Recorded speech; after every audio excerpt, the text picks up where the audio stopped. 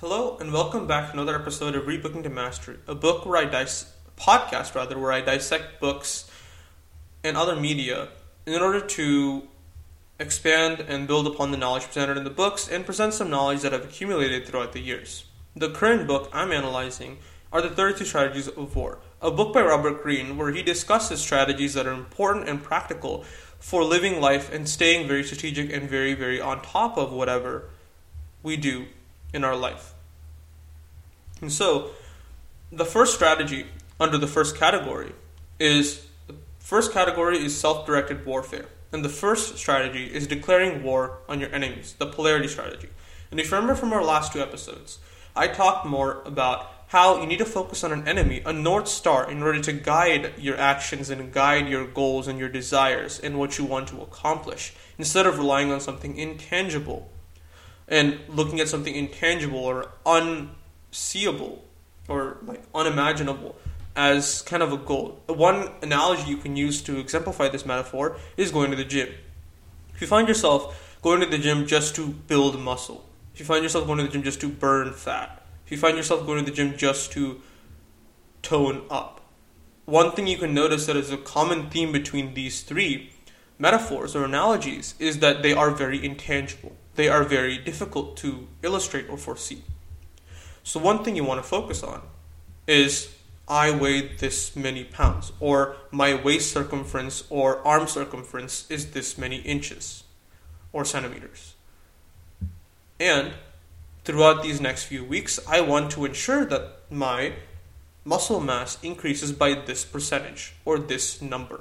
If you look at the difference between the two, one is very intangible and one is very tangible. And the purpose of creating an enemy or finding something to fight against, a situation or a person or a setup, is to create this tangibility to understand and view the world in a more not positive, but in a more measured light. And so, one thing I also mentioned in the last episode is the fact that this world is more competitive than ever before, mostly in subtle forms. In the forms that people will jibe or shoot little jabs at you that are meant to be underhand compliments. Not in a way similar to that of ancient times where you would make an overt gesture against them, someone would slap you with a glove and that would indicate a duel would happen. The competitive nature of this world, in this globalized world, is far more subtle and far more covert. Because judgment is harsh and swift if any overt moves or very on top, over the head moves are taken. And so, looking at motives themselves of people, one thing that you should do about people is that turn a blind eye toward what people do. Do not forget and do not reveal the fact that you understand that they are being manipulative, they are trying to win you over or trying to play their own game, but rather just go along until they reveal more of their hand. Go along until they reveal a fact that endangers themselves. Not necessarily endangers themselves, but puts them in a position where you have leverage. Personalize the fight. Do not try to have the sense of detachment or the sense of, I don't really care about this fight. Because in truth you do. People who assert that they don't care about something, more often than not, those who vehemently express that are the people who care the most about certain facts. So don't try to tell yourself that you don't really care. Because if it's a thought that has emotion or has belief and it causes you emotional distress, you care about it. So trying to repress it is not going to make you get anywhere. And really don't try to look at enemies in a negative light. Enemies, they motivate you. They give you a standard of judgment. And they give you a way to look at yourself in perspective. For instance, a lot of misogynistic people on the internet, people like Andrew Tate, give us a way to see ourselves in a better light. Because it gives us a method or a perspective of how we should be as individuals. Because you look at an enemy like Andrew Tate and we realize that this person is not the best kind of person in the world and how we should be better in comparison to him. Remember, your goal in life is victory. I think that one thing that a lot of us have a deluded sense of is that life is fair. Life is balanced.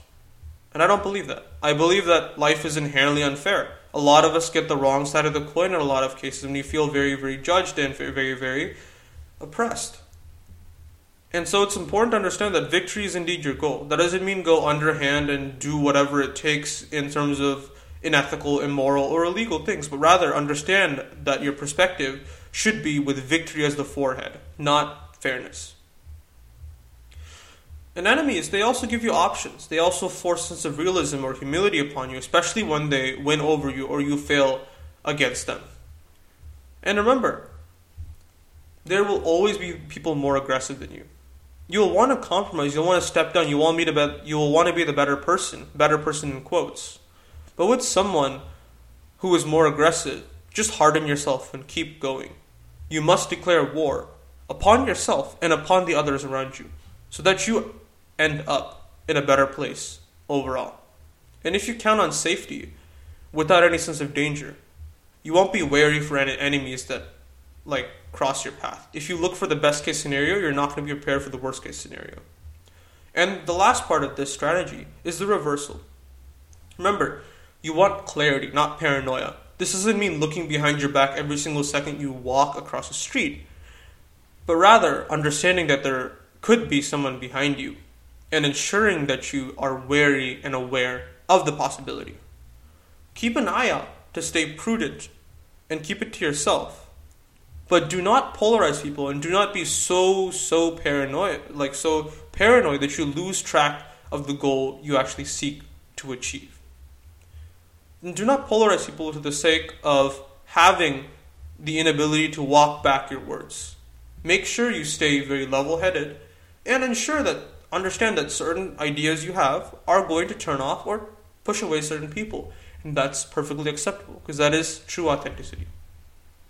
That is what you truly want in your life, to find the people that you genuinely care about and you genuinely want to spend time with. Thank you so much for listening to this episode of 30 Strategies of War on Rebooking to Mastery. And if you'd like to hear more content, drop me a follow on @Rebooking to Mastery on TikTok and Instagram. And if you want to watch my videos, they're on YouTube @Rebooking to Mastery. Thank you so much, and see you guys next time.